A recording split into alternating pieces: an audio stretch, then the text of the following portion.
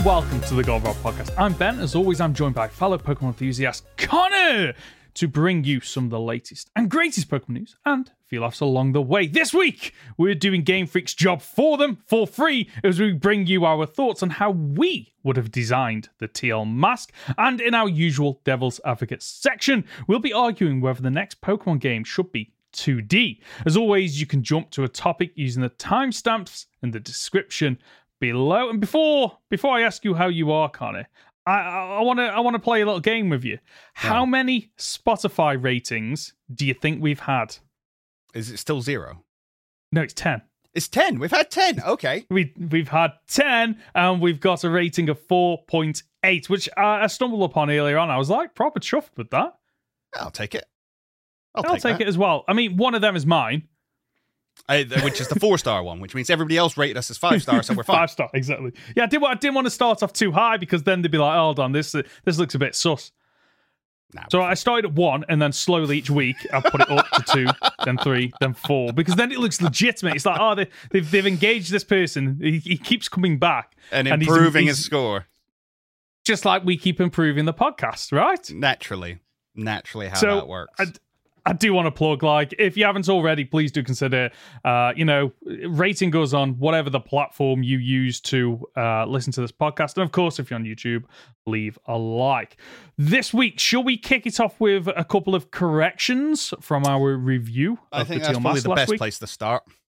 Okay, sounds good. What have you got for us, Connor? Have you got something then? So one of the big ones is the fact that we said last week that you had to complete the game. You had to complete the main story of Scarlet and Violet before you did the Teal Mask. That is not the case. Now, I will say I did a quick Google at the time. You guys have always seen me. I'm always trying to check my facts as I say them. Got that one wrong. It does change my opinion slightly. Ben, I'll allow you to go into yours in a second. The fact that you can go there early means that the teams for Carmine and her brother aren't as bad as I initially thought. Like, having a level 60 Vulpix doesn't feel great, but if it's one of the first things you can do in the game, sure, okay. It also retracts my statement on the island of Kitakami not being that fun to explore because you have to have fully kitted out Koraidon and Miraidon to do it. That not being the case actually leads me to think I'd have had more fun exploring Kitakami before I picked all those up. So Kitakami as an experience throughout the story could be more fun, I imagine, than the experience I had of it as a post-game experience. Okay. I think that's a very apt way to put it. It doesn't change my overall opinion of the DLC. But one of the things I did mention is that in the review was I kind of wish that you were forced not to ride your ride Pokemon in the DLC, because then it would encourage you to explore on foot, and instead of going up the mountain, you go almost around the mountain either way, and then ascend it from behind. And I feel like going there earlier on and suddenly your ride Pokemon doesn't have all the abilities, it hasn't got the high jump, the speed up, it can't do the rock climb or the surf. I think it would benefit the DLC. So I take the point that actually you probably would have had more enjoyment going there sooner. And again, it would have felt a bit more challenging if you're doing it early game, because, one of the issues I had was you turn up there, you battle these trainers in post game, and they've got only 1 or 2 Pokemon, and they're all like first form evolutions, and it takes away some of the challenge. Now, it does lead us on to a bit of an issue where, like, this game's been out for 6 months now, 7 months. No, however long it's been, it's for some time. And like, if Game Freak should have been aware of that when designing this and gone, okay, how many of the people buying this DLC do we think will have completed the game? And then you make the decision of, okay, do we make it post-game, or do we try to implement some kind of system which is what we've got, where depending on when you go, there is some kind of scaling, but it's not a true level scaling. It's almost like It's kind of like grading. Like, it doesn't matter whether you get, like, I don't know, 100 or 80. You're just bracketed into A in GCSEs. Whereas they probably should have had something a bit more, okay, let's look at your team. Let's look at how many badges you've collected. Okay, and therefore we slot you into this category where the Pokemon are, a bit of a challenge, but not to the point where you're going to struggle.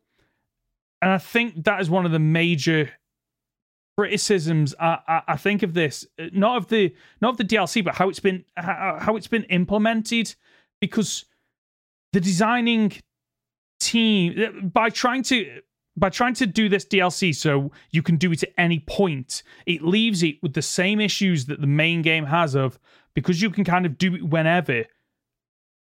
The teams are just kind of all over the place. Yeah. And I honestly would have preferred it if they came out and either said, okay, you've got the DLC, we recommend doing this, at levels whatever, or before these story beats. And then I would have turned around and gone, okay, well, I'll start a new save file, I think, and I'll go into it almost fresh. Or they should have made the alternative decision of, it's post-game. You need to have completed the main game, and therefore we don't need to scale all these Pokemon down. So, counter-argument, and this is where Devil's Advocate, such a lovely section here because it means I get to play it all the way through. There will be people who go out and buy these games for the DLC. And they're banking on that. They've clearly decided after Sword and Shield, okay, DLC makes us more money than a third game. I assume a lot of that comes down to the fact that when the DLC comes out, people go out and buy the base game to play the DLC. Those people should get to experience what they've bought as soon as they, or at least some portion of it, as soon as they want. If people go out and buy the game and they buy the DLC with it, do you really want to turn around to someone and say, okay, you spent 30 extra pounds for something you can't do until about 20, 30 hours from now? I think it's a valid point. And I assume that's why they split it into parts. So part 1 you can do whenever, part 2 is post-game. So you get a chunk of that DLC that you pay for right at the start. Which it's a tough one, and I think I haven't got any data behind this, but I agree. I do think that there is a proportion of people who, will look at, okay, the DLC's come out and therefore it's closer to a complete game, therefore I'm going to buy it. I used to do all the time. I don't know if anyone remembers back in the day on the 360, like the big titles like Borderlands and Fallout, where they would release, quarterly or half yearly or yearly DLC. But then if you waited, you could get the complete edition, which had literally the base game and all the DLC. And that was my go-to, because you felt like you were getting more value for money, because you literally bought the game and you have access to 100% of the base game and all the DLC for a fraction of the cost. And it works really well. So I think there's a valid argument there that there are some people that are waiting for the DLC to then buy the base game. However, I kind of feel like by aiming towards them, it's at the detriment of the first players through the gate that completed the game, that have all these high-power Pokemon, and are now looking for another reason to come back to Scarlet and Violet like me. And this did it. The DLC got me back into it, but it had issues. And I would have preferred if they'd have just gone, this is post-game, it's high level, therefore it's more of a challenge, and the area is designed around that on the basis of, okay, the chances are the players coming into this will have unlocked all the features of Miraidon and Koraidon, so how can we implement that functionality in a new and innovative way to explore the map? And it feels like, well, it doesn't feel like it. We didn't get that. We didn't get a map that allows you to take advantage of the fact that this is post-game, because like you said, it's not built around post-game. To be fair, with that thought in mind, Scarlet and Violet, there are places that you can go explore, but you can explore more and you can explore more easily with Miraidon and Koraidon. Yes. It didn't feel like you could explore on them in Kitakami. It felt like you just cut through the center of it. Well, this goes back to that amazing video you did a long time ago of why HMs should be re-implemented into Pokemon. Mm-hmm. And the basic argument was that the HMs allow you to re-explore areas you've already been to flesh out those areas and unlock trinkets and treasures. And Miraidon and Koraidon's abilities should function in that way. But he never felt like that in Paldea or the Teal Mask. Definitely not on the Teal Mask of, okay, I've got all these new abilities, therefore I should easily be able to get to places that aren't accessible early game. Like, for example, having a body of ocean across Kitakami that basically locks part of it out for newer players. And then for newer players, they've got half the island they can explore straight off the bat. And then the other half they have to work towards. And on the flip side, for people like us, you breeze through that first half because you've already got powerful Pokemon. You've already unlocked all those, features for ride Pokemon. But then the other half, because it's locked behind that progression barrier, you can put high powerful Pokemon. You can put more Titan Pokemon. You can put some of those difficult trainers as well. And it's just a shame that they didn't do something like that instead of what we got, which was, okay, we'll kind of put, depending on when you approach this, the trainers just get a level boost, but the Pokemon don't get any kind of benefit from the levels outside of just more HP. Okay. And therefore, there's no challenge. That's my issue with it.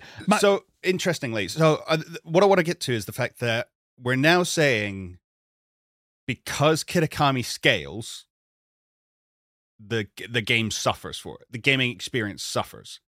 Which is kind of an interesting point when we look back to our reviews of Scarlet and Violet and think we got annoyed that it didn't scale. So I just want to pick apart, like, what are our thoughts there? Why is the scaling that's implemented not appeasing that need for us? Okay. So I think for me is because it's lazy scaling. It's levels only. It's levels only. It should be, okay, depending on where you are in the game, the Pokemon in the DLC, in the main game and the DLC benefit from a couple of things. So extra levels, EV spread, evolutions, items, secret abilities, the number of Pokemon your opponent has, whether or not they terrestrialize, what typing those terrestrializations are. And it's a real shame. I was listening to another podcast that basically one of their issues with the game was that Game Freak has moved into this open world experience, which I'm on board with for the most part if it's implemented well. But trainers are kind of stuck in this limbo now because trainers used to be a barrier in the routes that you went down or the caves that you explored, but they were a way to kind of boost your level so you had that progression throughout the game. But then they've implemented the trainers in this of, well, they're not mandatory anymore. Okay, right, so they're not mandatory. That's fine. But because you can go off on and explore anywhere, you don't have an idea of whether or not they are a challenge, if they're difficult. Whereas on the routes in the previous games, you knew that, okay, well, I've just beaten the last gym. This is the route I have to go to. So therefore, the trainer should be roughly the level I am. And depending if you're underleveled, it's a bit of a challenge. If you're overleveled, you'll breeze through. But then on the next route or the next gym, those levels catch up with you. But we don't get that in this. And I think that one of my criticisms and one of the easy fixes for this DLC is to look at the challenge of it and scale it based on the progression the character has already made. And therefore you won't have the issues of people coming in going, okay, this is a bit too difficult for me. And on the flip side, okay, this is too easy for me. And by trying to appease everybody, I feel like they've appeased nobody. Okay. Do you think that's a fair point, or am I just... So, no. You're entitled to your opinion, obviously. I think the teams do And the thing is, that's where we're coming down to, is the teams should change. The composition, whether it be the Pokemon themselves, the held items, all that kind of stuff.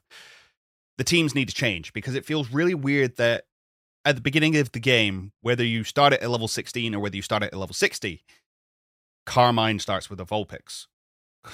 And for somebody who goes to a battle-centric academy, which will be post-game stuff, and we know we're going to go out there and everybody's going to have level 60, 70 Pokemon.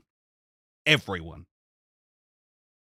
It feels really odd that you're supposed to be connecting this character to that place, and it fails in the storytelling in that sense. So I think there's an argument of, yes, it might have been a better experience to play it through early, but the problem you've then got is, do the characters fit the story? Yeah, I see the Carmine and Kieran. Like, Kieran's story, I feel, would actually work a bit better by taking on this story early game, because by taking it on late game, he proves that he can, by having level 60 Pokemon that he evolves, he proves that he is a competent trainer, and for that reason, he has a chance at taming Ogerpon. And I still maintain what I said in the last piece of DLC, that, like, Kieran should have had Ogerpon, withstanding his twist at the end. Leading up until that, he was making all the right beats to be like, yeah, he should probably be the trainer. By having a lower level, it kind of, and him building his team, it almost complements that story that you've got of him developing and growing as a trainer, and therefore would be a suitable candidate to be the trainer of Ogerpon. Yep. But if you flip it and it's like, oh, he's already got level 60 Pokemon, but he hasn't evolved them, like, it's almost a criticism of Kieran as a trainer, because it's like, well, why haven't you evolved these Pokemon? You're not a very good trainer, are you? Like, and so the solution then is still to change out the Pokemon. Make him a different character through his Pokemon. Use the in-world storytelling. Change the Pokemon from somebody who has level 16s to somebody who has level 60s. And the thing is, he can have level 60 Pokemon and still feel weak, because he goes to Blueberry Academy, because his sister is that much stronger than him. He's got a strong team, but it's not broken like everybody else is running. And there are some challenging fights in the DLC. Yeah, but they're all, once you've completed the story, you can track down the Ogre clan, and I think there's 7 or 8 of them off the top of my head. And these are the kind of challenges that I want in Pokemon, because they aren't predominantly themed around. They all have a gimmick. Like, you have one that is based around a sun team, one that's based around like a dark/ghost team, one that's built around setting up a rain dance team. Like, they have got these challenging fights. So Game Freak acknowledges there's an appetite for this type of challenge, but why have that in a almost, and it's not post game, but the only way I can think to describe it, why have those challenging fights in the post game of my post game, which is the DLC? Does that make sense? Like, for me as a player that has come into this DLC, that has basically done everything there is to do in Scarlet and Violet, and is now looking for that next challenge, it's not there. But is that not because the true post game is coming in part 2? Perhaps, but it goes back to what we said last time. We can only review on what we've got at the moment, and like, for me, like, the next piece of DLC might have exactly what I'm looking for. I might go into that thinking, and you know what? Actually, I'm gonna put my heart on my sleeve here and make a prediction that's probably wrong. That piece of DLC probably is for me, because, like we said, you have to have completed the main game of Scarlet and Violet to access the what's it called? The second piece of DLC. I can't remember what it's called now. Indigo Disc. Indigo Disc. So I'm fully expecting to see Pokemon that are at least in their 70s. But again, I've still got a load of level 100 Pokemon, so and I know there's an Elite Four there, and Kieran's probably going to be the champion of that, I'd imagine, just to prove how strong he is. Okay, I'm going to throw an idea out there, and they're not going to implement it, but I'm going to throw it out there. Blueberry Academy has the ability to level Pokemon to be more like an online battle. We've seen this kind of thing happen in the Battle Resorts, in the Battle Frontiers. They set all your Pokemon to level 50. Yeah. That's how Blueberry Academy fights. That's what I want. I'd be happy with that. So you can come in with whatever Pokemon you want. They get leveled to 50. Yeah. So what I like about that as well is there is still a benefit to leveling to a level 100 because you get the moves. But then you just get scaled down. You've still got the EVs. You've still got the held items. You've still got the moves and abilities. And you're forced to battle almost on an even playing field, or more even than it currently is. And you're right, they won't implement that. But I would love to see something like that, because it would do away with some of the issues of... It's an easy way, I feel, to implement level scaling. And I know why... I don't know why. I can guess why they've not implemented level scaling, and it's because it's more work. It's, okay, there's, if we're talking about the base game, there's 18 different things that you can do. Okay, right, we've got to do level scaling based on, okay, which one did they do first, which one did they do second, and then that implements on all the other ones. I don't think it's complicated to do. I think it's just time consuming. And I think it depends how deep you go with it. Yeah. Because if you're talking about changing up the Pokemon they have, changing up the levels, changing up the moveset, changing up the strategy, changing up the held items, 18 gyms that can be done in 18 different points, that's a lot of maths to do. It is, yes. And Pokemon don't have that many people working on the game still. So, funnily enough, just on that, I read the other day it's 169 staff. Okay. Which, do you know what's crazy that I didn't find out till the other day?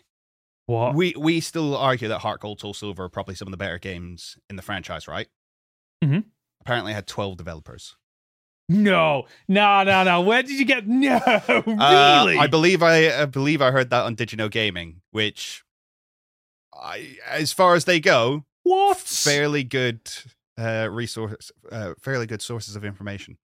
Yeah. Wow. Like, seriously, when you look at the... Okay, so let's just do maths here, because why not? Okay, so I know it's not, but 12 developers, okay, and you times that by 10, it gives you 120. You know what? I can do 12 times tables. Times it by 12, okay, 144. So we're closer to 169. Is Scarlet and Violet 12 times better than Heart Gold and Soul Silver? I know this is very black and white, okay? I know that, but I just kind of want to throw it out there. It's not like the number... They've increased the number of developers, but has the quality improved? Can you argue that the quality's improved? I don't know. I don't think so. Well...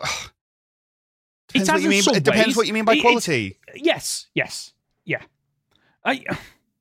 Okay. Do the pixel graphics of Heart Gold and Soul Silver look better than the modern graphics that we've got of Scarlet and Violet? Oh, see, now you can't bring that up because that's an argument we've got to make for later. Okay, fair enough.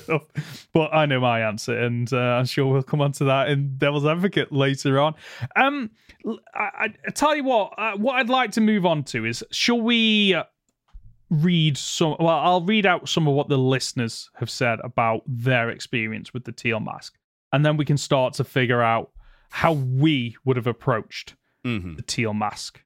So, a couple here. First one from Chaos Dragon. Regarding the DLC, there's no point in releasing them separately because Teal Mask is so sparse. I can only justify the game in the state it is in if it was designed for the next Switch, but they had to water it down part way through to make it work. Short of that, there's no excuse for the laundry list of shortcomings with this release. Do we take them one at a time, or should we do them all at once? Take them one at a time. Why not? Okay. I want to start on that point about the Switch, because funnily enough, because of the Xbox court case that's going on at the moment, information has been leaked that a number of developers have seen Switch 2. They've seen it's not called Switch 2, whatever the successor to the Switch is, it's in development. It is happening. And likely to be in the next couple of years, I'd imagine, based on just the development cycle and when consoles come out. I don't think that's the case for this. I don't think this was developed for the next version of Switch and then watered down. I just can't, because I just can't see that being the case because Game Freak and the Pokemon Company know they have this strict cycle of, okay, every 3 years roughly, we release the next game. They knew this deadline was coming. They knew which version of the hardware, because Nintendo would talk to Game Freak and the Pokemon Company and go, we're looking at a launch window of this date for the next Switch console. Okay, right. Well, then you play around that and go, okay, well, we're a year ahead of this. Let's release it. So I don't think that's the case. I might be completely wrong. If anything, I think this was specifically designed to be towards the end of the Switch's life cycle. Agreed. To sell a bunch of them right at the very end. Yep. And I can almost guarantee that the first game out on the Switch 2, if we want to call it that, won't be mainline. No, it won't be. It won't be. They'll do what they did with Let's Go. It's a nice, simple game that has a small contained scope with a limited number of Pokemon that gives them the opportunity to get to grips with the new hardware. Mm-hmm. Whether or not that's a remake or some kind of spin-off, I'd imagine it'd be some kind of spin-off. That is what they'll do, and I think it's the right decision to make, to be honest with you. Because the first game that any developer releases on a new console, you only have to look at the first game they release and then the game that they release towards the end of that console's life cycle and the improvements that have been made as they start to get to grips with the platform and how they develop for it. And it's why typically the games that should be released at the end of a console cycle are some of the best you will see, because the developers just know head and tails how to develop for that platform. Obviously, if that's the case, Game Freak didn't get the memo for Scarlet and Violet, unfortunately, which is a real shame. Cutting. Pardon? Cutting words. just in the throat. So there's a point there about they should have released the two pieces of DLC together. I don't completely agree with that, but I can understand the point, because it is a continuation. The next piece of DLC is a continuation of this one, and it feels like it would have been nice to go from this straight into the next one. Do you agree? It's a difficult one to say, because part of me is like, at the moment, I'm disappointed with the experience I've had, and I've paid for it already. So I'm in a state of annoyance. But would I have rather waited? I think personally, I'd have rather waited. I could have waited till November to get it all in one go. I don't think. Yeah, I don't know. It's a hard one to press. I think they should have probably released it together. I don't think it does it any benefit being in two parts. No, agreed. I think like maybe if they wanted to go, okay, there's a shorter time frame between the two, I think I would have been happy with this.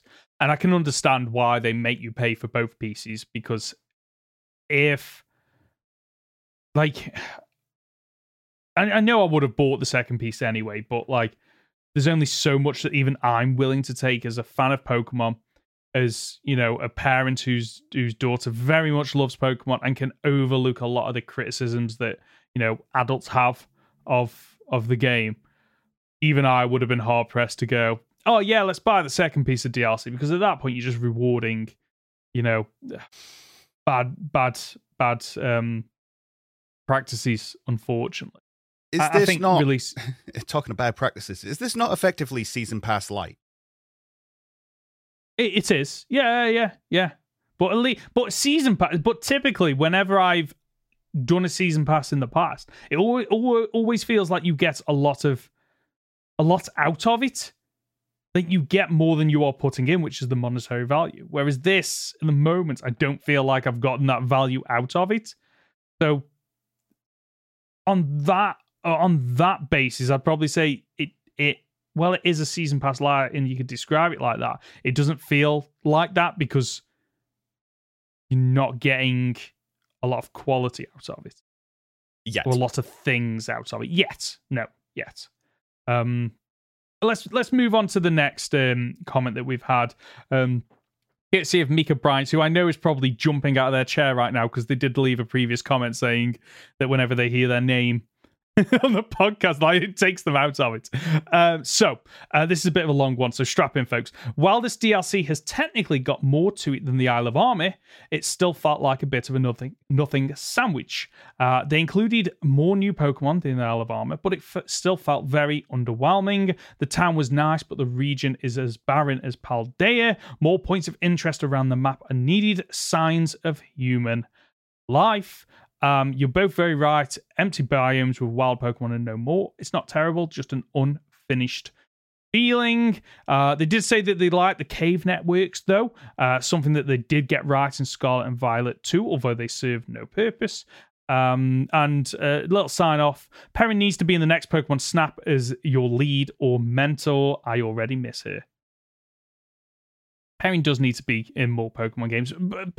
Characters need to be in more Pokemon games. They need to cross over with one another. We've said this before. It's one of the good things about the anime is you're able to reintroduce characters and get them to, cross-pollinate the different, I don't know if that's the right word, but get them going in and out of different, games and whatnot. As a kind of counter spoiler, some of the leaks have come out around the Indigo Disc now. People have data mined the DLC and have got bits of information. So we know we're getting, it has been advertised that we're getting a club room effectively, and you can have different people come to visit you at that club room and be your mentor. Right. I won't say who is there, but apparently there are no Unovan trainers there. There's nobody from Unova coming over, unfortunately. Despite the fact we are going to Unova. So there's no Sharon, there's no Bianca, there's no of course not. Professor Juniper. It's Professor Juniper and Juniper? Yeah. None of those are coming over, none of the gym leaders, nothing like that. Big shame, but such is the way.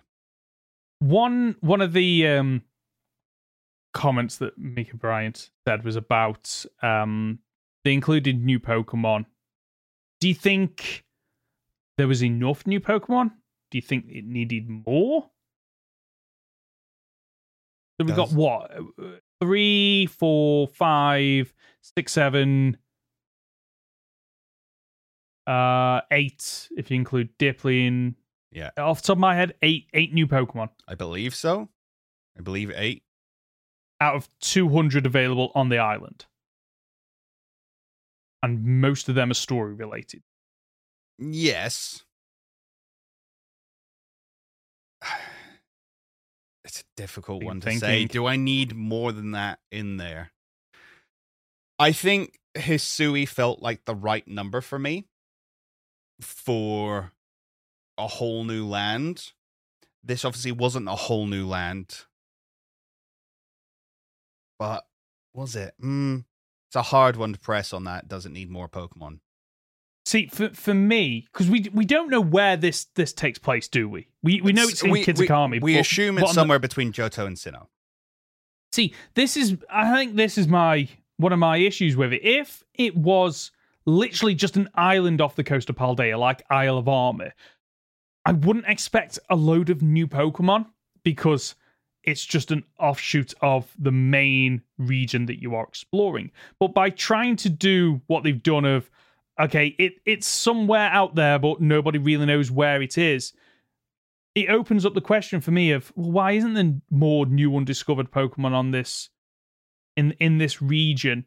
And if it was an island, I could forgive it, but it's not an island. Like one of the good things about this that I really liked is the fact it wasn't just an island in the middle of nowhere. They did what a lot of other open world games do of okay, there you can see that there's something beyond the area you are in. You just can't get there.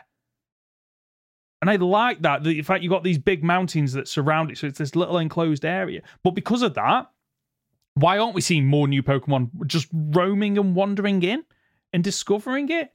And I think like eight new Pokemon. It's a tough one. I think I would have preferred, to be honest with you, if they'd have just gone hero. You know, you got the 4 new Pokemon that are core to the story, and then you've got the Ursaluna, which is just a random Pokemon that has ended up here. So it's just so weird and unique, and just left it as that. Because by introducing just a handful of a Pokemon, it just what. Why them? Why them? If that, maybe I'm being pedantic. I feel like I'm being a bit pedantic here, but because the Isle of Armor was just literally you go there and you get Kubfu, Ursaluna, and that was it, wasn't it? Slowpoke. Slowpoke. And then you get the 2 crowns that evolve it into both of its evolutions. Yes. That felt like maybe it's just the Pokemon that were introduced. You know, actually, no, that's what it is. I know what my issue is here. It's the Pokemon that were introduced. Because you've got an evolution of Applin, which I don't feel was needed. Applin was for me was complete in Sword and Shield. Yeah, but you heard it might evolve again? I have heard because the Eviolite works on it. Which apparently so. I'm not sure if I'm in the camp of it's a bug. What do you mean it's a bug? Oh, a bug. Oh, right. I thought you meant a bug Pokemon. No. Grass and Dragon. What are you on about? Eviolite working might just be a bug. I honestly think that's the case. It really wouldn't surprise me if that's the case. And then you've got Poltergeist and Sinistea, which are, while they had a great trailer to advertise them, they're just offshoots of Pokemon we've already had in some degree in Sword and Shield. I think that's my crux with it. Because the Isle of Armor was so contained with its Pokemon, it felt like, okay, these are exciting Pokemon. But what we've got are an evolution of something that already came before that was... I've used those Pokemon. I do enjoy Appleton. Appleton's a fantastic stall Pokemon that I really enjoy using. But I can't say I'm excited about an Applin or an evolution of Applin. I'm not excited about Sinistea and Poltergeist. I think that's maybe my issue here is I would have preferred cutting them out and just having here's the trio, here's the Ogerpon, and here's the Ursaluna. I think I would have preferred that. It would have been a stronger focus on new Pokemon. See, I can't get on board with less being better. Okay. I think they gave us something. I kind of wish it was more because, again, as you say, it's supposed to be a new region, effectively. A very small part of a new region, but a new region nonetheless. And it didn't feel like any of the new regions we've faced before. Okay. I question as well the idea of only adding 100 new Pokemon outside. Is it 100 or is it like 50 new Pokemon outside of what was already available in Paldea? It's so if you complete the Pokedex in Paldea, when you go to Kitakami, half the Pokedex is complete to 100. So there's an extra 100 Pokemon on top of what's available in Scarlet and Violet. Okay. Does that not excite you in the slightest? The fact that some of old favorites are back? Like, I got excited to see Heracross. I won't lie. Granted, I could have already brought it over from Sinnoh, not Sinnoh. Old Sinnoh. Hisui. There you go. Mm-hmm. I could have done that already, but it was cool to see. Maybe that's on me then, because I imported all the Pokemon from home. So for me, it was like, I bring all the Pokemon from home in. Oh, I've only got about 8-9 Pokemon that I need to catch in this area. So maybe that's on me, actually, the fact that it feels like it's underwhelming in the number of Pokemon. Genuine question then. Okay. And I hate throwing this out there, but did we just not play the game right? Honestly, the more we're talking about it, the more it feels like this game, this piece of DLC is, okay, you play this DLC after you've started the treasure hunt and maybe you've beaten one or two of the early games, which if that's the choice, they need to explain that. For the best experience of this game, of this piece of DLC, we recommend, and I've seen this on other pieces of DLC for other games where they go, before you play this, we recommend that you, and then it almost lists out a checklist of when you should do it, what level or what equipment you should have. And I would have preferred that because obviously they've gone into this and they are, they're game developers, but some of the stuff there will be storytellers. They've got a story. They want you to experience the base game and the DLC in a particular way, which I'm on board with that. I'm fine with them with almost hand-holding you, kind of nudging you in the directions you should go. But then if you don't want to follow that, you don't have to. But explain that. Like, and it's really disappointing because obviously I've come to the DLC, and I've flown through it. I'm over-leveled. I've already caught the majority of Pokemon, transferred them from home. So, like, at that point, the question becomes, well, am I at a disadvantage, or am I not rewarded for playing all the previous games and completing them? It's now to my detriment that I've played and completed previous Pokemon games. Okay, fair. Like, and part of me thinks that actually is a genuine answer because, as we know, every Pokemon game is someone's first Pokemon game. So am I just at the point now where I'm 9 generations in, and because of that, I'm seeing and experiencing issues and getting diminishing returns that first-time players are loving? Wow, look at this. I've completed Scarlet and Violet, my very first Pokemon game. And wow, now I get to go to this new area and catch an extra 100 new Pokemon. Yeah. Let's move on to the next comment. And then, so this is the last comment, and then we can kind of break down what we would have done. So, this comes courtesy of Tony over on YouTube. I agree with you, not being able to tell Kiki the truth really sucks, but I imagine it's for the character's art that will finish in the Indigo disc, as he'll pull a Wally, and while you're getting stronger in your journey, he's getting stronger and becomes the champion of the Blueberry Academy, since there's a secret champion over there. So he's put secret in quotes, so I don't think the secret is out. I think so we've had what appears to be a champion revealed. We know they wear a white coat. It's like opened up. They got a red vest on underneath, and they got a red fingerless glove on one hand. That's what we've seen of them so far. It's in one of the trailers.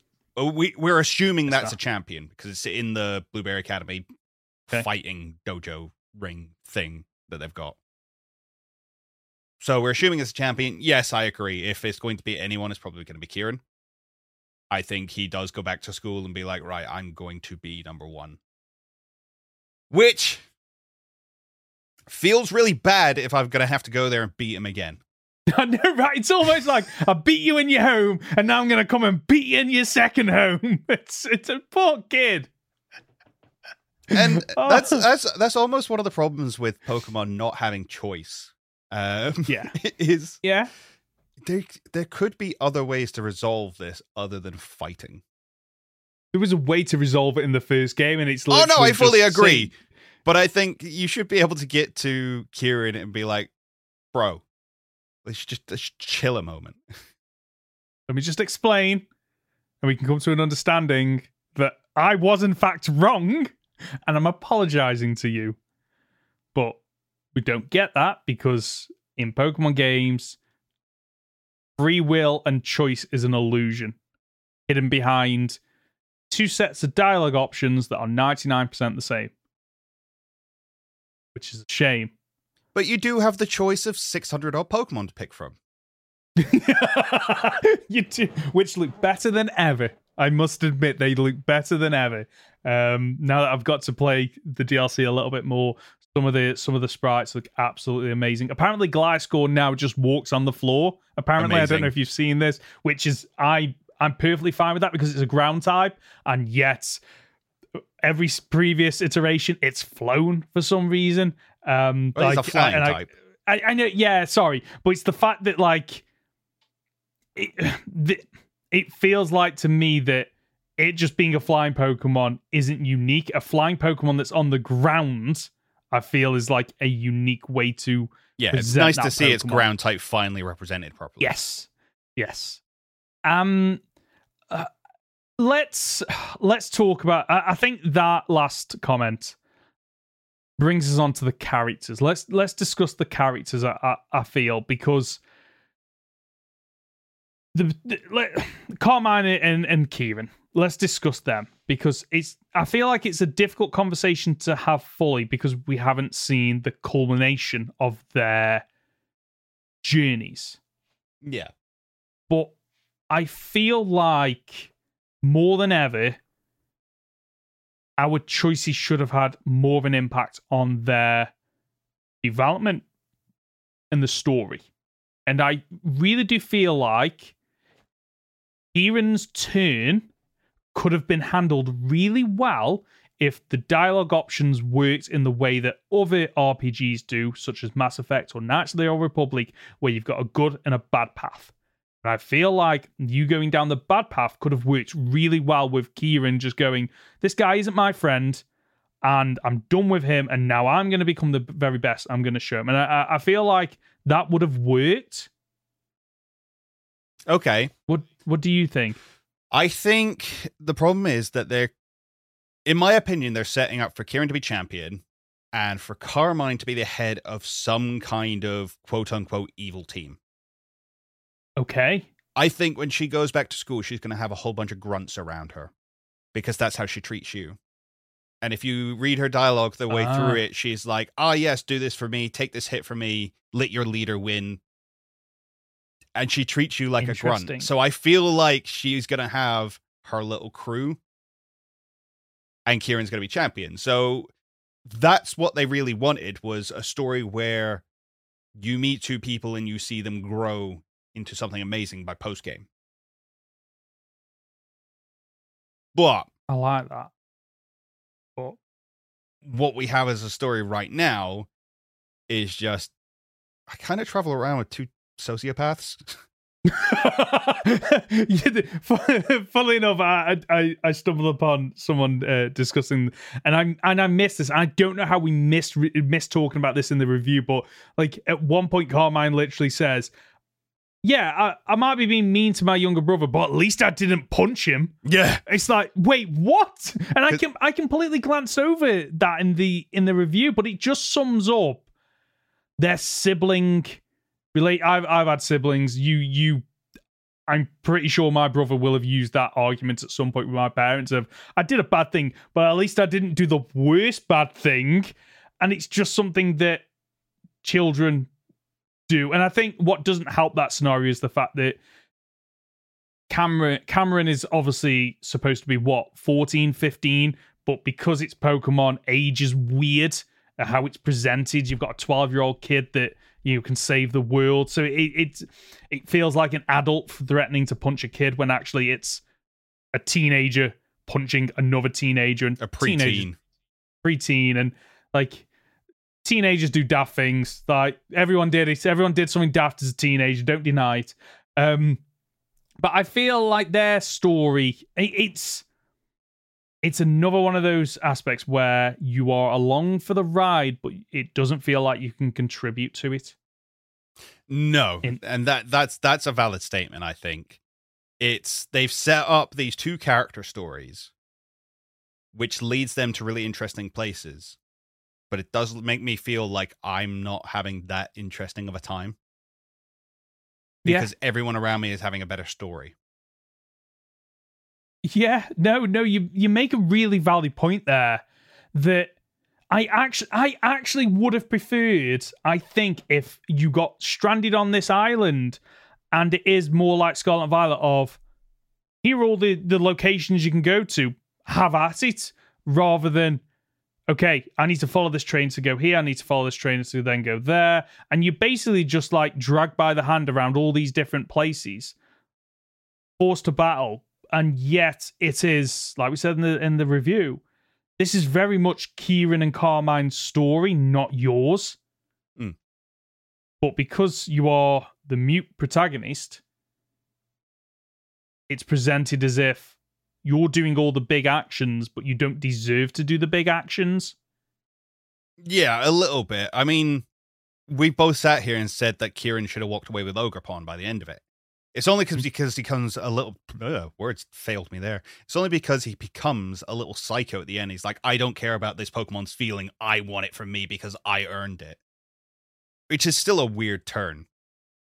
Yeah, I agree there, because up until the 11th hour, I was completely on board with, yeah, you just take Ogrepon. It makes sense for you to have Ogrepon, to then turn around and go, okay, no, you don't deserve Ogrepon now, but there's no dialogue options or anything else to kind of present that.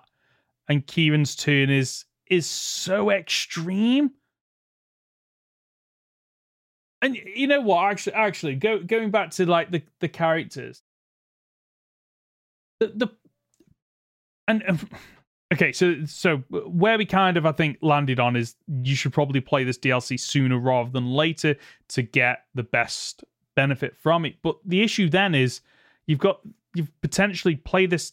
You start, let's say you buy the game today, you play this piece of DLC in the next week, and then you go on to complete the main game. And then you've got all those months between this and that.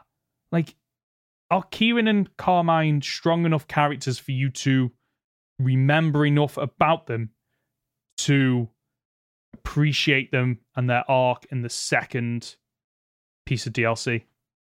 Oh, I think so. Okay. I think you have enough time with them, especially.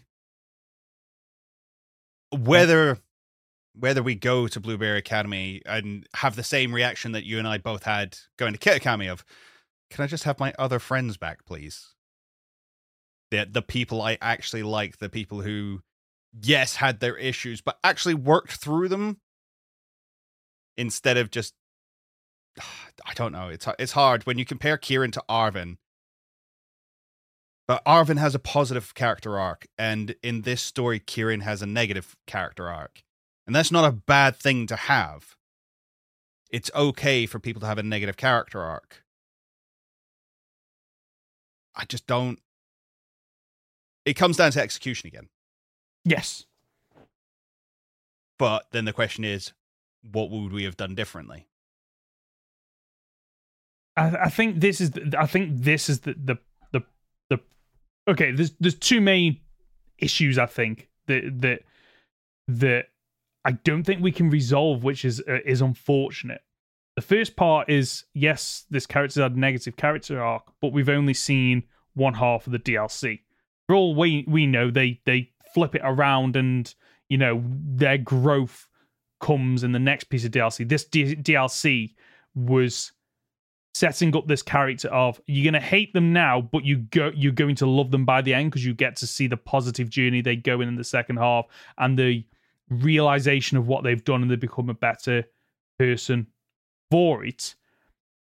But also the other thing we can't control is dialogue options, and I think because of those, we're limited with what we can do with the characters. I don't think I would... The problem... that's my problem, I think, is not so much the characters, it's the fact that we've seen half of their journey and we can't control the half of the journey we've had.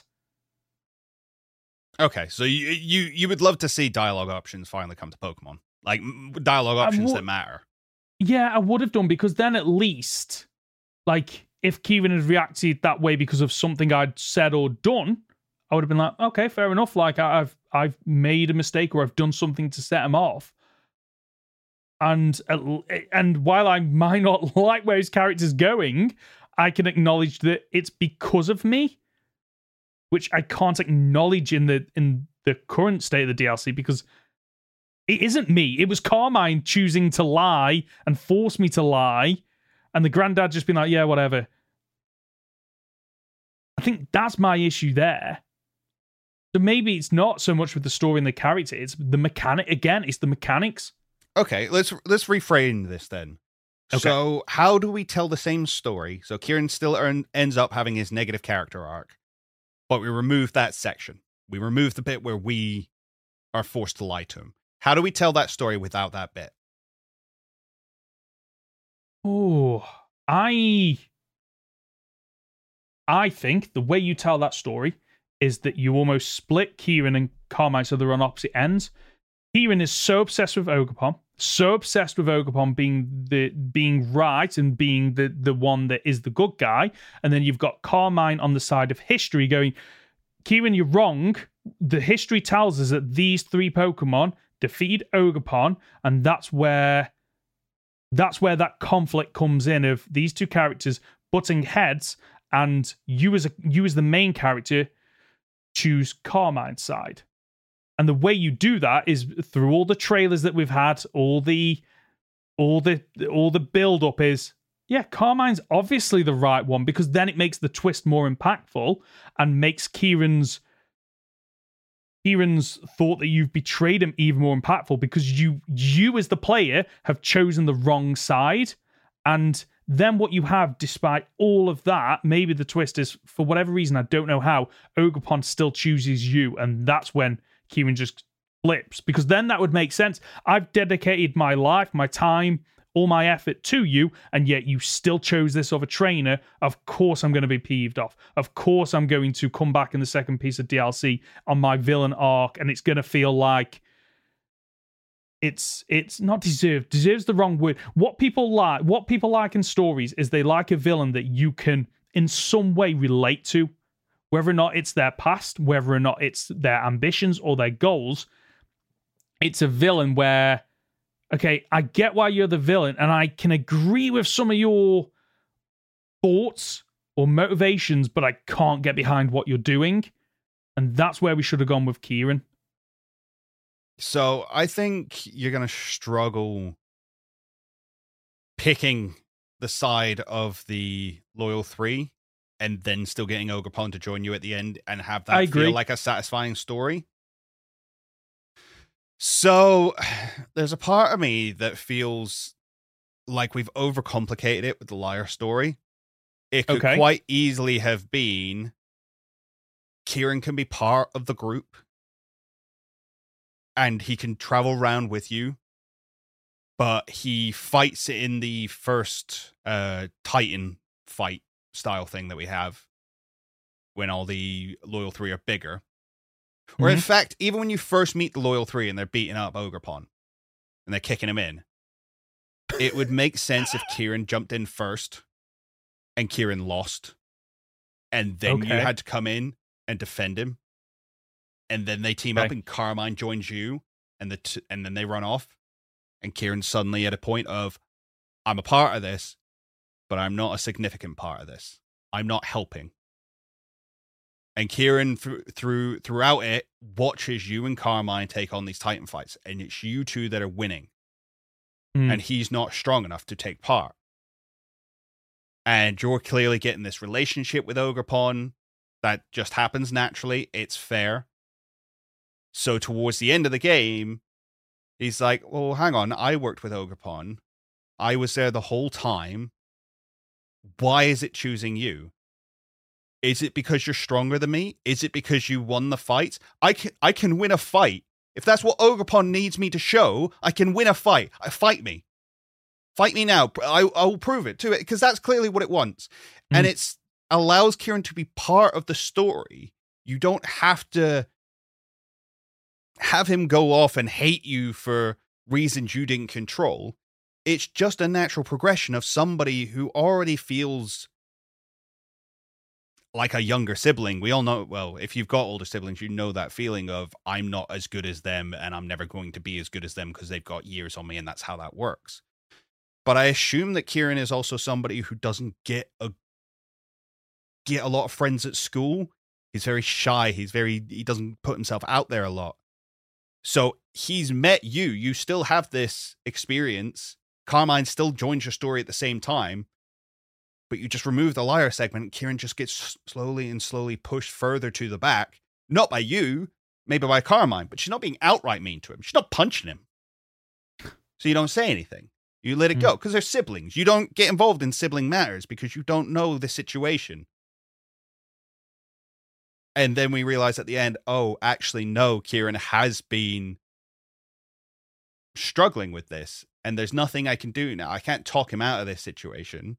I'll fight him. And then he goes, no, I'm out. I'm done. I lost. It is because I'm not strong enough. And it's all about what's in his head. Because the thing is, at the moment, he's right.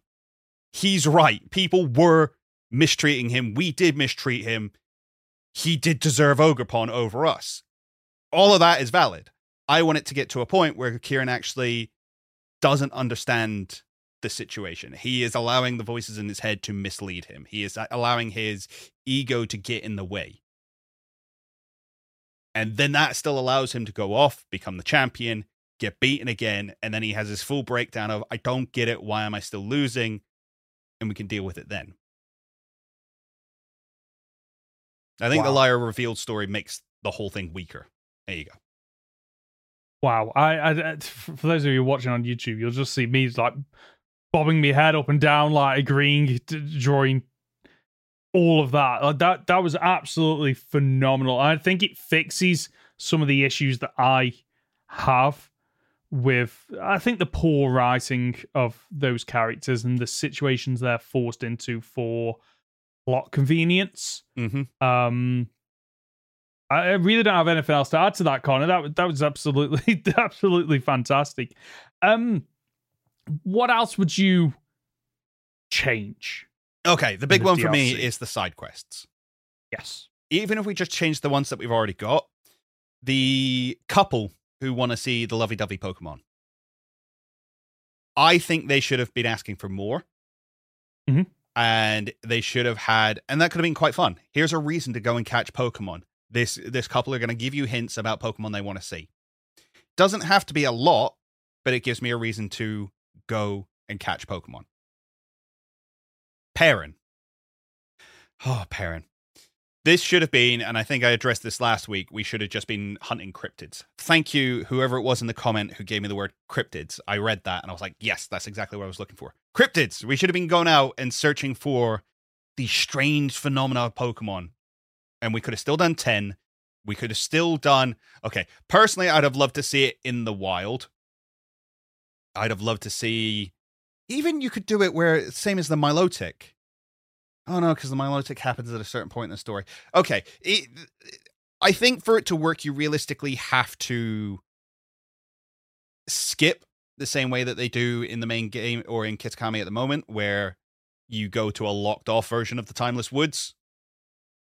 I think you would probably do that. It's a case of go see Perrin. She says, hey, there's a thing going on in the barren wastelands. Meet me there. Go up, meet Perrin. Okay, we're going to wait here until dawn on a clear day.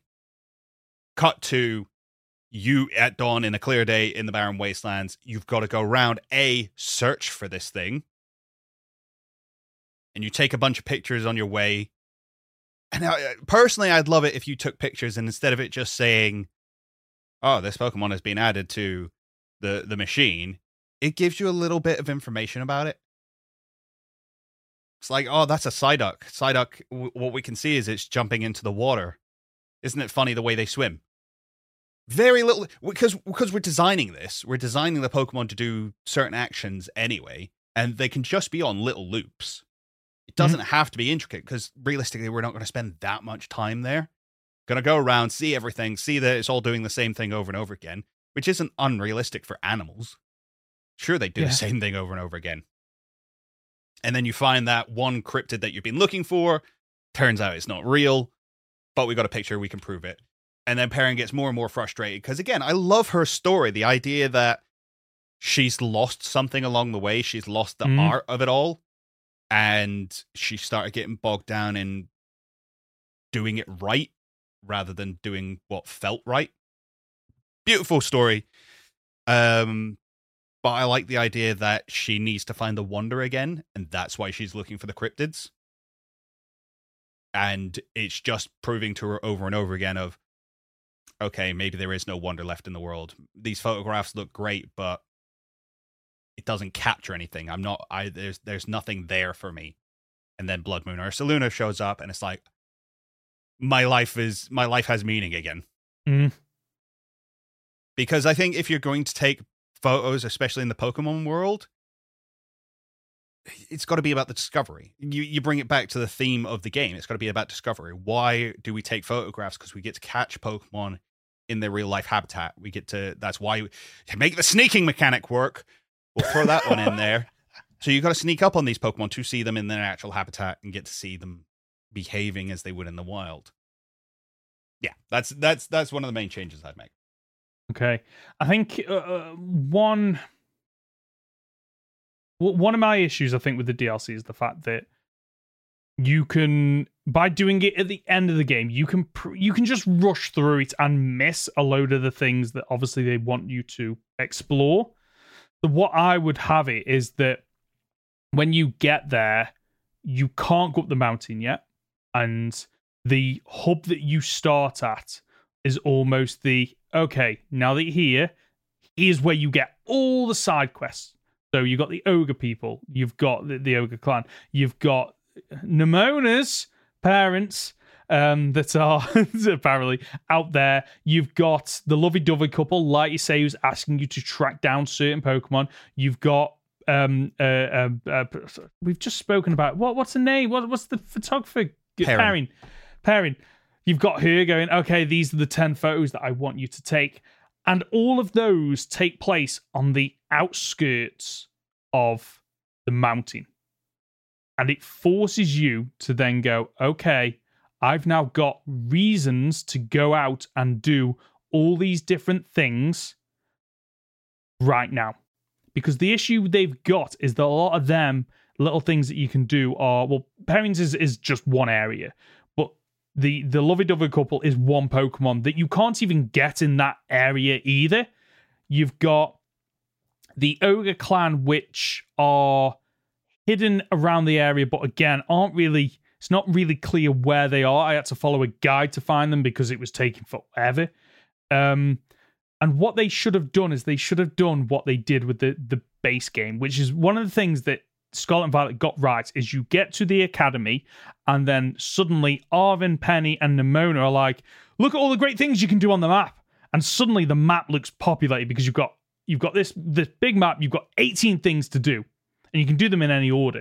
But what is good is you see things and catch Pokemon and do things on the way to each of these areas and then go on detours. And that's what they should have done in Scarlet, in the DLC. You should have got to that hub area and they should have gone, okay, this is great. Ogerpon, if you want to track down that's up there. You've then got the rich couple going, oh, we're going to explore these different areas, see if you can find us all. You've got the lovey-dovey couple going, you know what, these are the 10 Pokemon we want to see. And you get little circles on the map to go and find the Pokemon somewhere in those circles. Then you talk to Perrin. I want to take these 10 photos of these Pokemon. They're all in these little circles. And suddenly you've got this map populated at the very start of all these exciting things that you can go out and do that, again, reward you for going out and exploring. And hopefully there's enough life in the game where, okay, I'm going to make a beeline for this one to take a photo. I'm halfway there.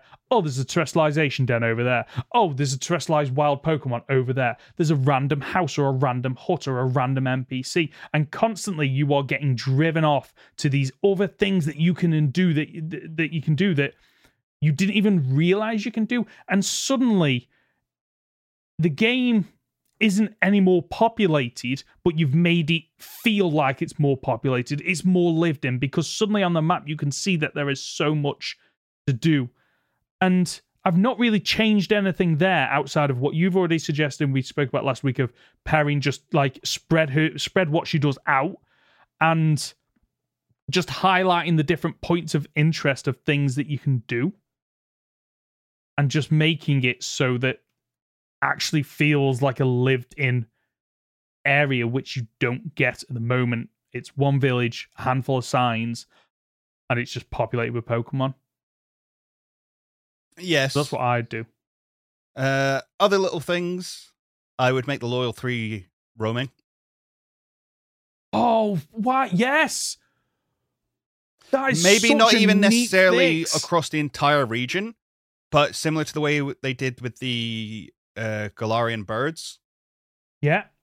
They are in a specific area, but will run around or fly around that entire area. Yeah. So you've got to go explore to find them. That should have been a thing. Agreed. Okay. I love that idea. Absolutely. That is.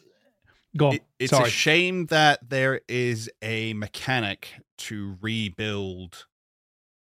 You get to basically rebuild Kitakami's main temple, I think. The shrine. So you shrine. have to pay a million. I've done it. $1 million poker dollars to rebuild a shrine to get an outfit. Okay, so you've done it. What do you get to see the shrine improve? It's such an underwhelming quest. I can't even remember. I think you do. I think you get up there and the shrine is exactly the same as the shrine that was destroyed. Like, it's the same model, and the whole premise is it's good for tourism, so we want to rebuild it, and that's it. Right. Okay. I don't know. It's not a fun side. It's not a fun side quest. It is, and it's made even worse by the fact that you get $1 million poker dollars. You talk to the bloke, and he doesn't go, "Oh, do you want to hand over the $1 million?" It's, no. Do you want to hand over 10,000 or 100,000? And you have to do it 10 times. They have to go into the menu, select it. He gives you some like the temple rebuilding thing. Again, should have been implemented in a better way. Maybe it's going out and getting materials or something like that. Rather than considering there's already materials in the game, that makes sense. Like, we're gonna need... I know. Why do we have these materials that are just used for TMs? Let them be available for different things. Yeah, it's the materials were implemented phenomenally in Legends Arceus because it created a cycle of, I'm running out of items. I need to go out into the wild to do all these different things, to then craft more items that allow me to get more Pokemon. Oh, I'm running out of items. I need to get the items to craft more items to get more Pokemon. That the cycle in that game, the gameplay loop was absolutely fantastic. The gameplay loop in this is pretty much non-existent because it's like, okay, I need a TM. I'll go out and get a couple of Pokemon. But you can find the TMs in the wild. And then some of the items you'll have already gotten playing the story anyway. So there's no gameplay loop with the items. And outside of people that are trying to get TMs for competitive, the items just sit in the inventory and don't really do anything. Mm-hmm. Like you say, like, okay, we need wood to build this. Go and track down timber because they're carrying the planks of wood. Oh, we need some rocks for gravel. Go and track down these Geodudes. Like the Pokemon are there, the mechanics are there. They just need to be implemented in a fun and exciting way. And we do have something like this because you get to trade in the Bronzor and Sinistea chips you get to trade them for the item that involves Charcadet. Mm-hmm. So they have got it implemented in there that you can trade these things away. So yeah, it would be, we need Geodude dust because it makes for good mortar. Go defeat a bunch of Geodude. Yeah, no, that would have been really cool. And the thing is as well, you're talking about Legends Arceus, the other thing it did, I think acceptably, is the town improved due to your influence. And I think a game that's so focused on xenophobia. I've actually written a video about this now, about how the game is actually about xenophobia. Fantastic. And how the Loyal 3 represent that. And that's why they come back to life, is because Carmine has had all these feelings stirred up. So when she goes to visit the shrine with you, that's why they come back. Because it's this hatred of outsiders. I like it. Okay. So it would have been really cool to have, if the story is about the village overcoming that thought, it would have been really cool to have a side mission where basically the Loyal 3 come back, they trash the place, and you've got to rebuild it with Ogrepon's help. So Ogrepon acts as your guide around Kitakami because it's lived there forever. So it knows where the Geodudes are. It knows where the Milotics are. It knows where all these really interesting Pokemon are. So it can guide you as much as rather than just follow you around. And then that gives the village even more reason to be like, oh yeah, we were wrong. Not only are outsiders not bad, but this ogre has helped to rebuild a town that has turned its back on it for hundreds of years. We'll throw our hands up. We were wrong in that case. And again, you're not implementing any new mechanics. It's all there. It's all available to you. It just needs to be implemented in a better way, whether or not that's more engaging, more fun, giving you more to do. Like, we're not breaking the wheel here. We are literally just adding extra spokes to it. Yeah, that Game Freak could do. It's about giving the players a reason to do the things that are available to them. Yeah. Give me a reason to go catch Pokemon, because I won't do it on my own because I don't find it that fun. But if I'm doing it to build towards something else, then it gives it meaning. It gives it purpose. It gives me a reason to want to do it. Yeah. And I feel like another thing that needs to be implemented is if you're going to have all these side quests in Pokemon, give us a list. Like Legends Arceus, it was one of the great things about seeing that list and realizing how far you've come alongside seeing the developments to the town that you are playing a part in. And by doing that, it also encourages you to track down the missing things that you are doing. Like Legends Arceus, when you'd have a list and it's like, okay, I've done the first 20, but I'm missing number 17, and then trying to figure out, okay, where do I find this? And just that reward and that gameplay loop of, okay, there's more to do. But the problem with this piece of DLC is, like, I'm having to look up guides of what is there to do in the DLC, and then going down this list and going, yeah, I've done. Oh, that's really not worth my time, but I feel like I need to do it for completion's sake. Yet if it was in a list, I'd feel like, okay, look at all the things I've accomplished. And the great thing about that then is when I then look at this piece of DLC, it might shift my opinion and going, actually, there was a lot to do in this. Was there, though? Do you not think that list would just highlight how little there is to do? Yeah, I think it would, to be quite honest with you, because you've got the handful of main stories, Perrin's Quest, a handful of other ones. Like, you're probably looking at a list of less than 20. Maybe I'm probably being generous there. I'm probably looking at about 10 to 15, depending on whether or not they wanted to do ogre ousting and split it out into 3. Like, it depends on how far they wanted to. They could make it look busy if they wanted to by splitting things down. Like each of the ogre people being a separate one, for example. But I think it's a valid point that it would make you realize, oh, there wasn't actually that much to do in this piece of DLC. I think it needs more side quests. Agreed. There's not a lot to find out in Kitakami. Yeah. Again, there's Pokemon to find, but that comes back to what we were talking about earlier. There's not enough new Pokemon to find.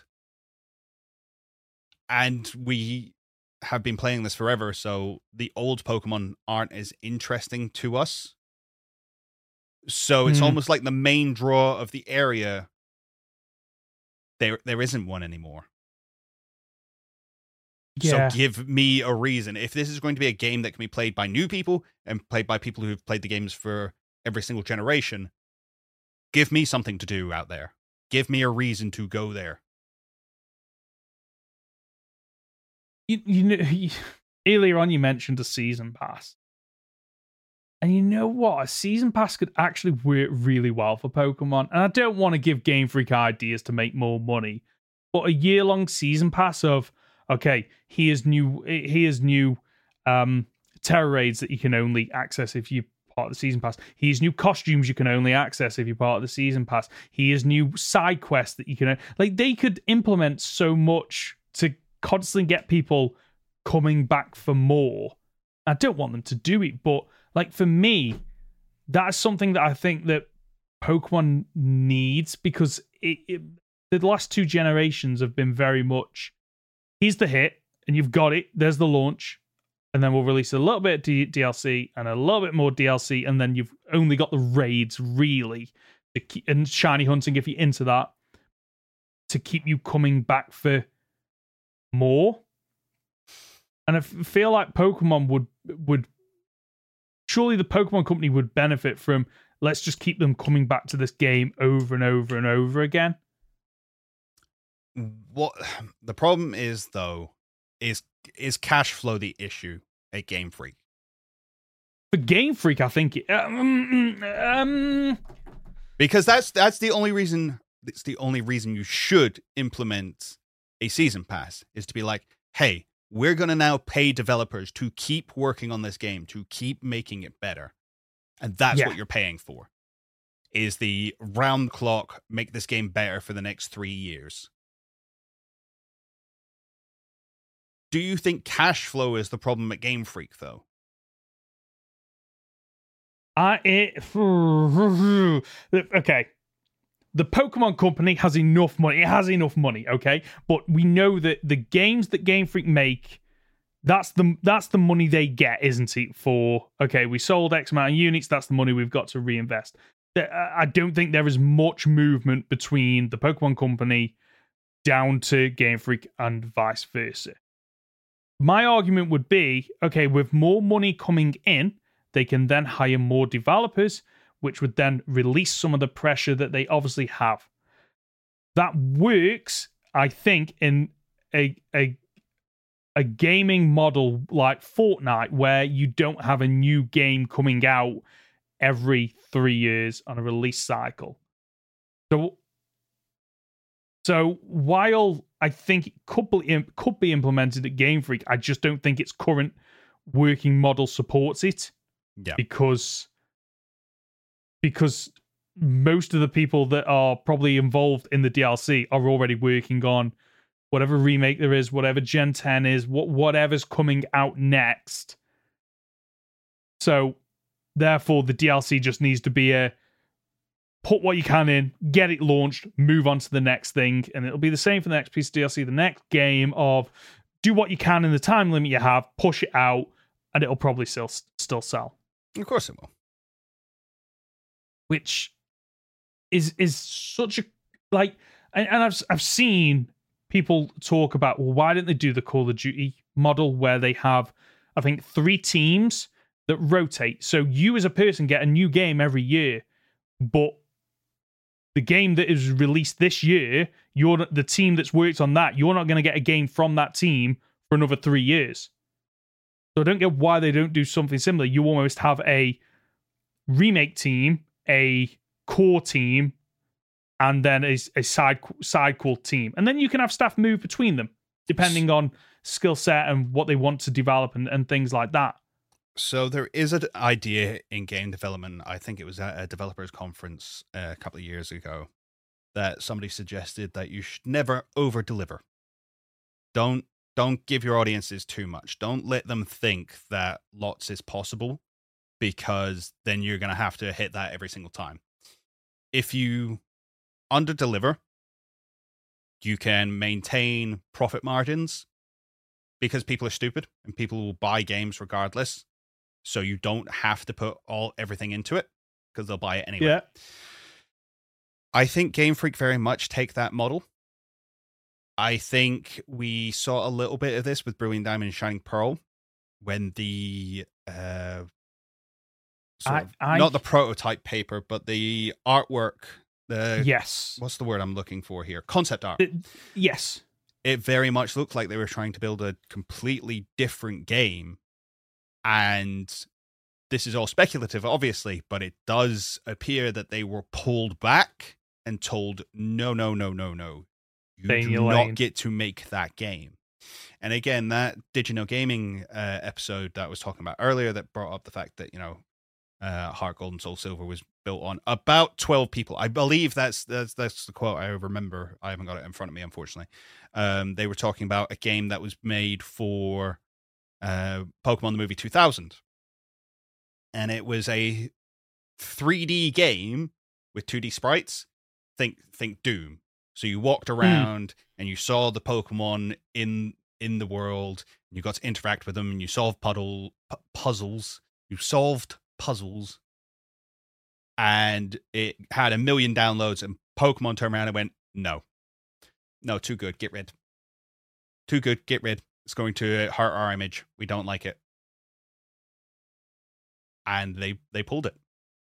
So it's not unreasonable for Pokemon, for Game Freak, to say, no, I don't want other companies touching it, because then we'll have to work harder. I think that's a very valid criticism of Game Freak. I think if you go in with low expectations, I don't think you'd be disappointed with any Pokemon game. And I think part of my frustration, and I'm sure it's part of your frustration as well, is you see what could be like one of not just the best selling franchises, but one of the most critically acclaimed. And I've said this before, like when it comes to RPG mechanics, Game Freak is always playing like catch up. Why are they not the leaders of creature catching or RPG games, of leading the way, of making these worlds feel lived in and magical, and they don't? And I think part of my frustration is the fact that the trailers always, like, it is typical of Game Freak. They overpromise and underdeliver. And I don't think I'd be as frustrated if they didn't overpromise in their trailers. Okay. If they were just like, yeah, this is what you get, you know, I'd be like, oh, okay, right. Well, I know what it is. Therefore, I'm going to wait till it comes down in price to a value that I think is acceptable for what I'm going to get. But you don't get that. What you get is a trailer that sells you on something that isn't in the game. And we've spoken about that in both the main game review and the DLC of the trailers are very good at hiding the limitations and showing things that aren't there.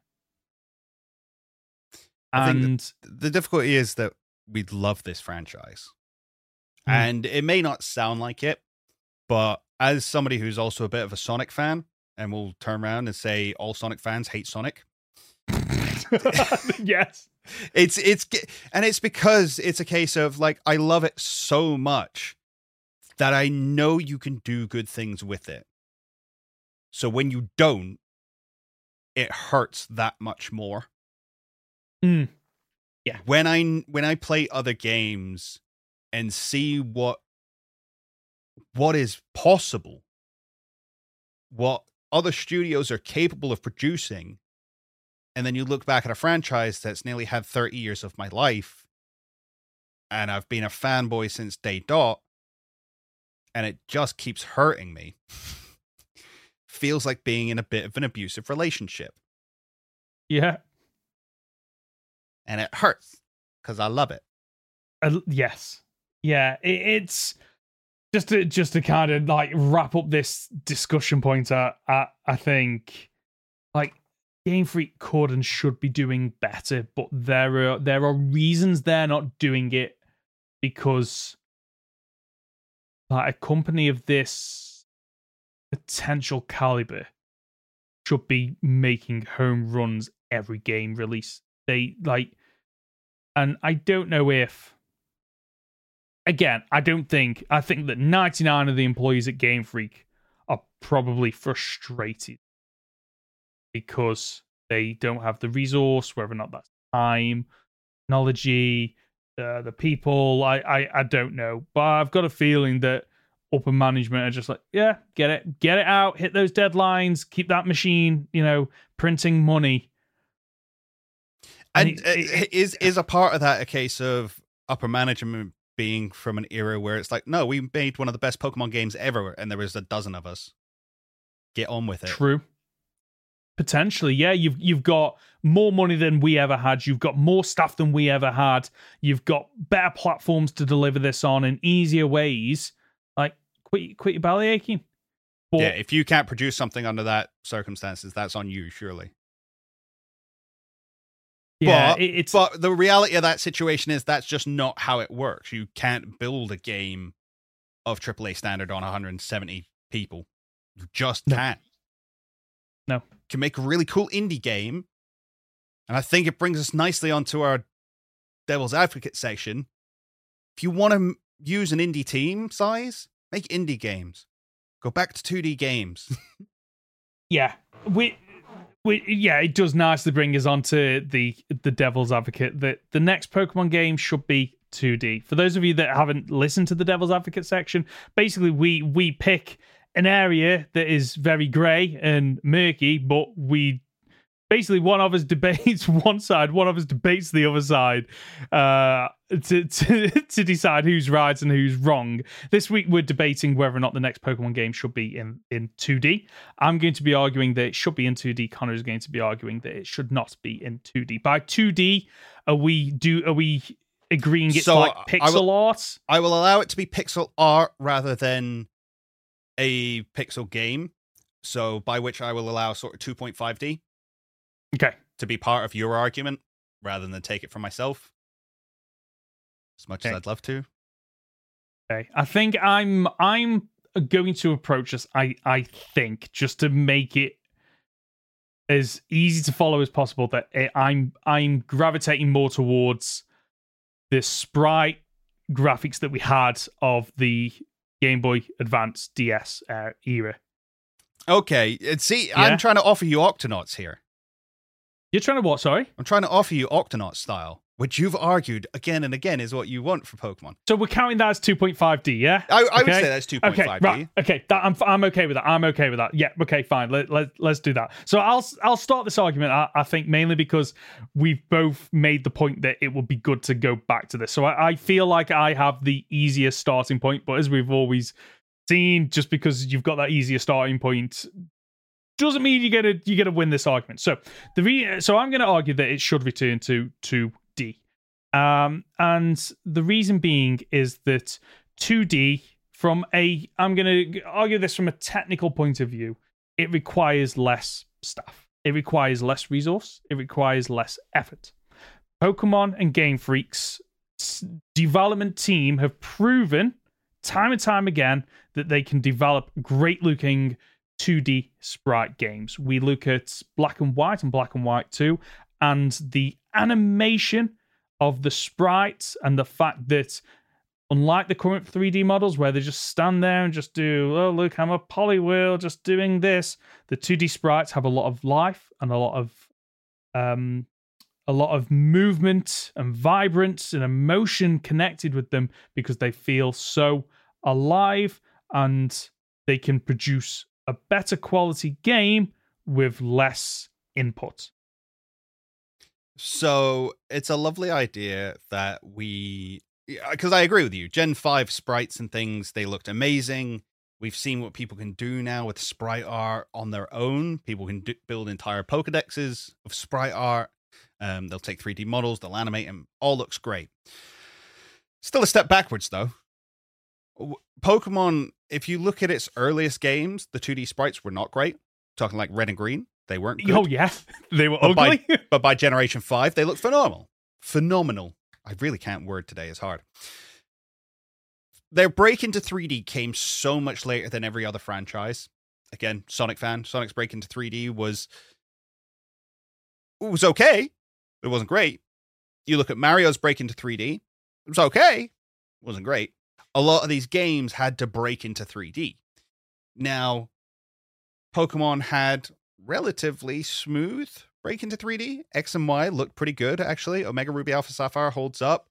The Let's Go Pikachu and Eevee looks great. Agreed.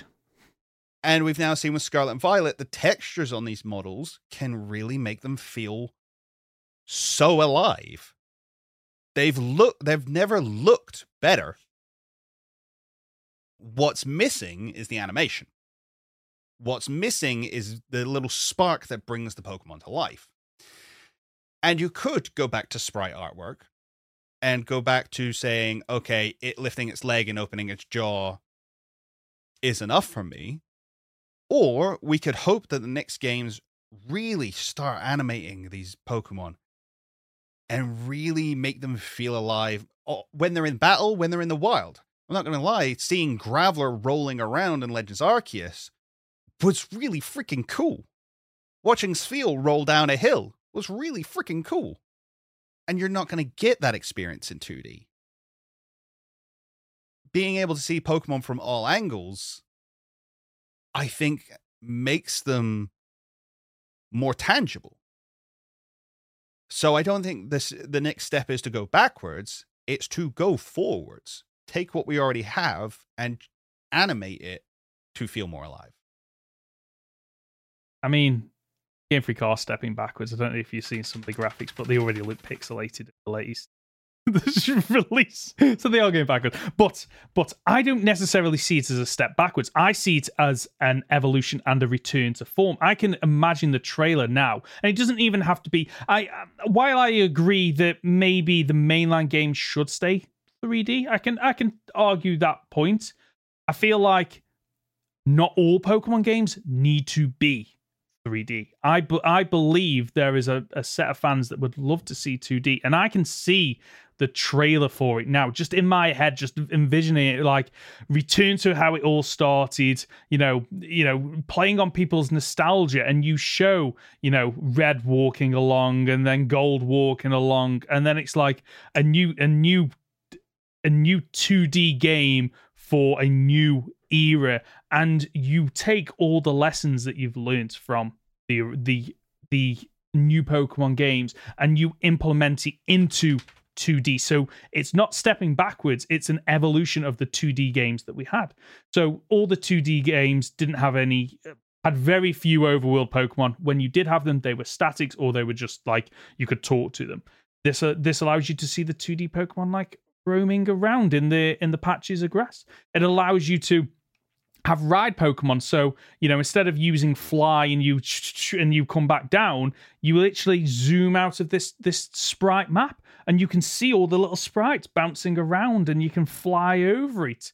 And I don't feel like stepping backwards into 2D means that we have to sacrifice some of the quality.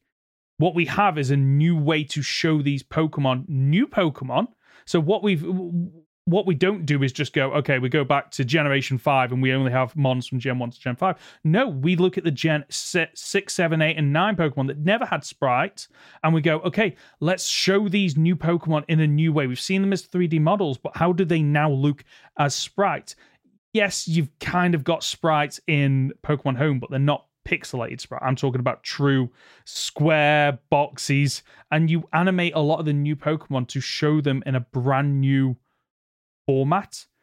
Going to 2D isn't a step backwards, it's a way to acknowledge the improvements that have been made by jumping to 3D, but bringing those improvements to where it started.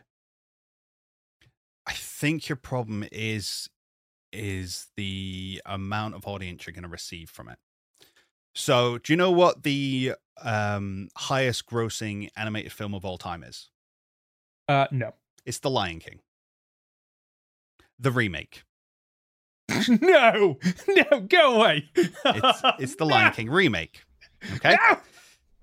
And the reason it made that much money is, it played on our nostalgia, but it was also the newer audiences going to watch it, because kids won't stand for it these days. They won't go for pixels. They won't go for hand drawn. Everything needs to be in 3D because that's the world they live in. That's the world we are in now. And I think you'll have a hard time selling a pixel Pokemon game to the masses in today's day and age. Yeah, me and you will buy it. I'll even be excited about it. I won't sugarcoat it. But I don't think it'll have the same appeal as mainline Pokemon games. And at that point, is it not just wasted resources? When we could be using those same developers who you're going to have in to build this game anyway, make the 3D better. So you're absolutely right. We're going to struggle with mass appeal and mass adoption because it's on the Switch. Just by being on the Switch, you're limiting the amount of people that have access to that console and therefore have access to that game. So we don't release the next Pokemon game, the next 2D Pokemon game on the Switch. We release it on mobile. Mobile transcends consoles. It allows everyone has a mobile phone. Suddenly you've got that mass adoption, and who doesn't love Pokemon on a mobile phone? Just look at Pokemon Go. It got people back into Pokemon that had neglected it, had forgotten about it, had moved on. People who thought Pokemon was, it's for kids. Suddenly, as an adult, I've got this game with Pokemon and I'm out and about catching these creatures.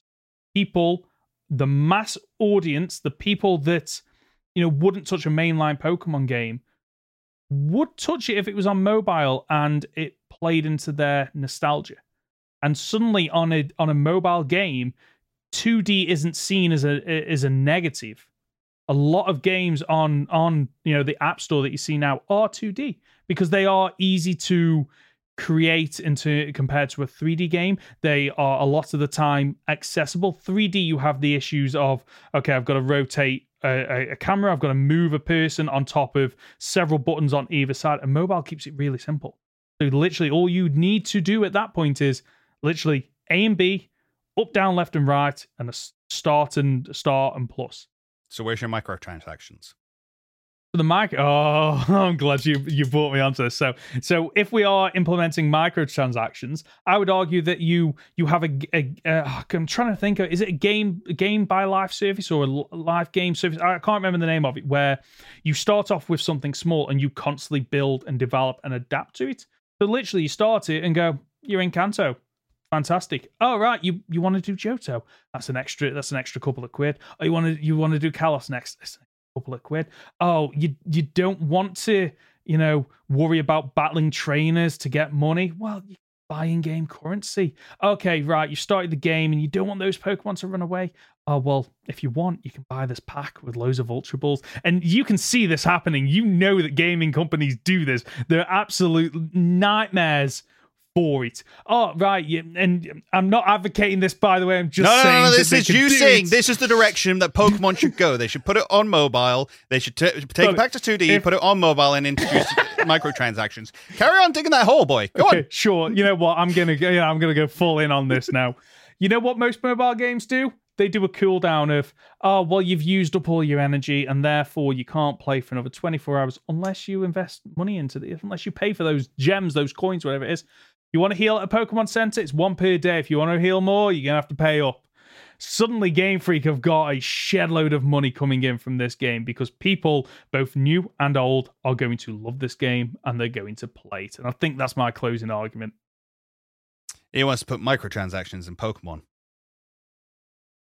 I just want 3D animations to be better. Who do you think won?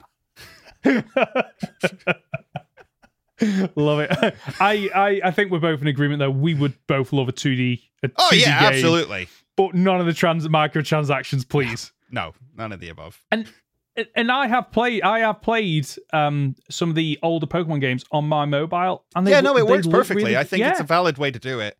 The reason I brought up the microtransactions is because I don't think you could sell a mobile game to investors that didn't have microtransactions.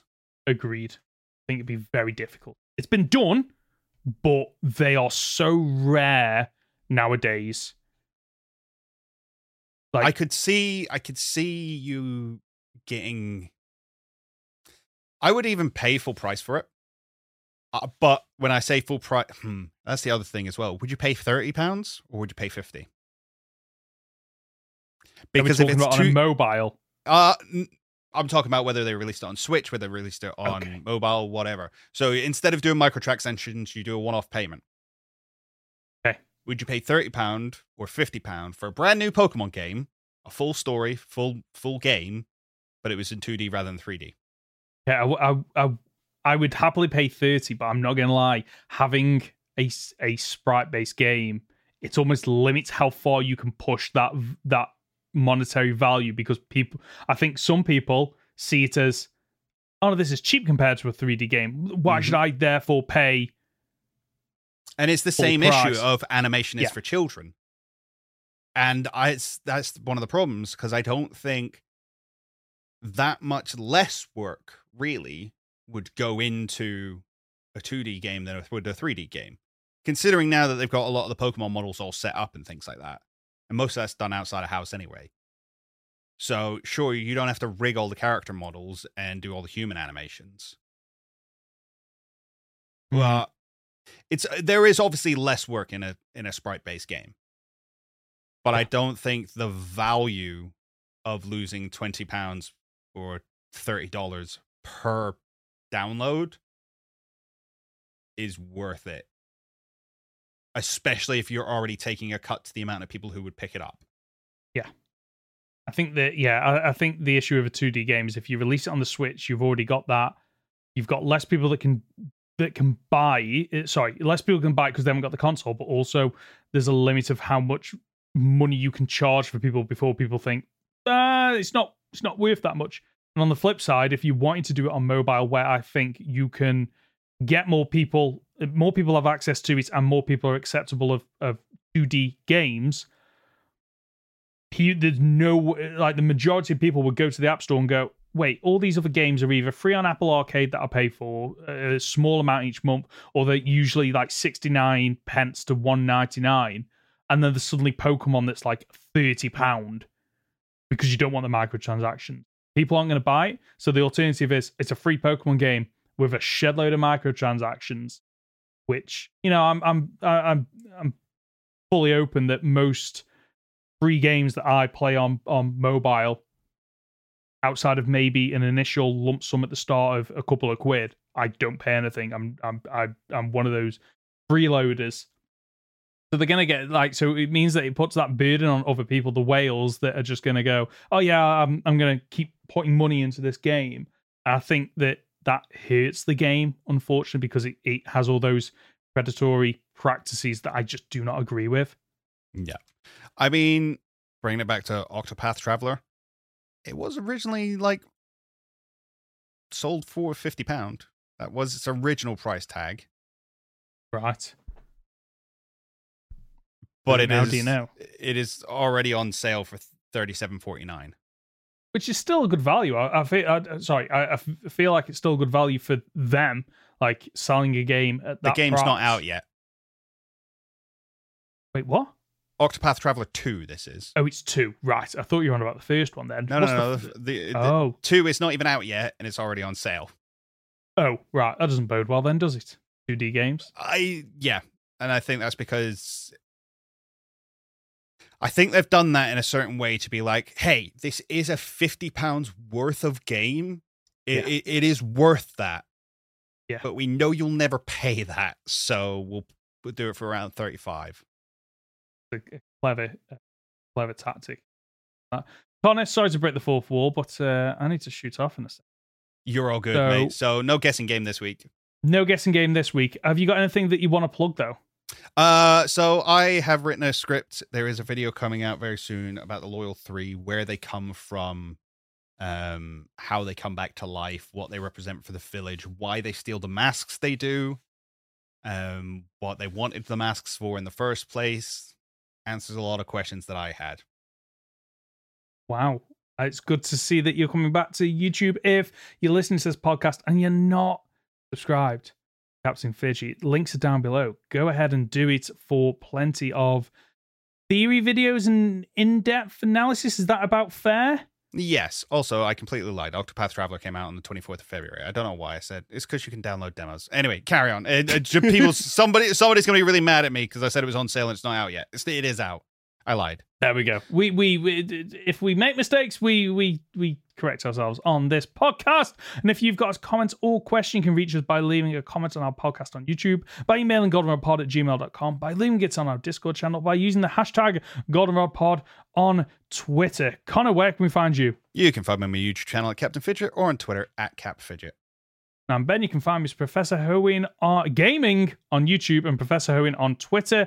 That's the show for this week. If you've gotten this far, you're just a top dollar, aren't you? We'll be back next Friday for another week of Pokemon podcast content. See ya!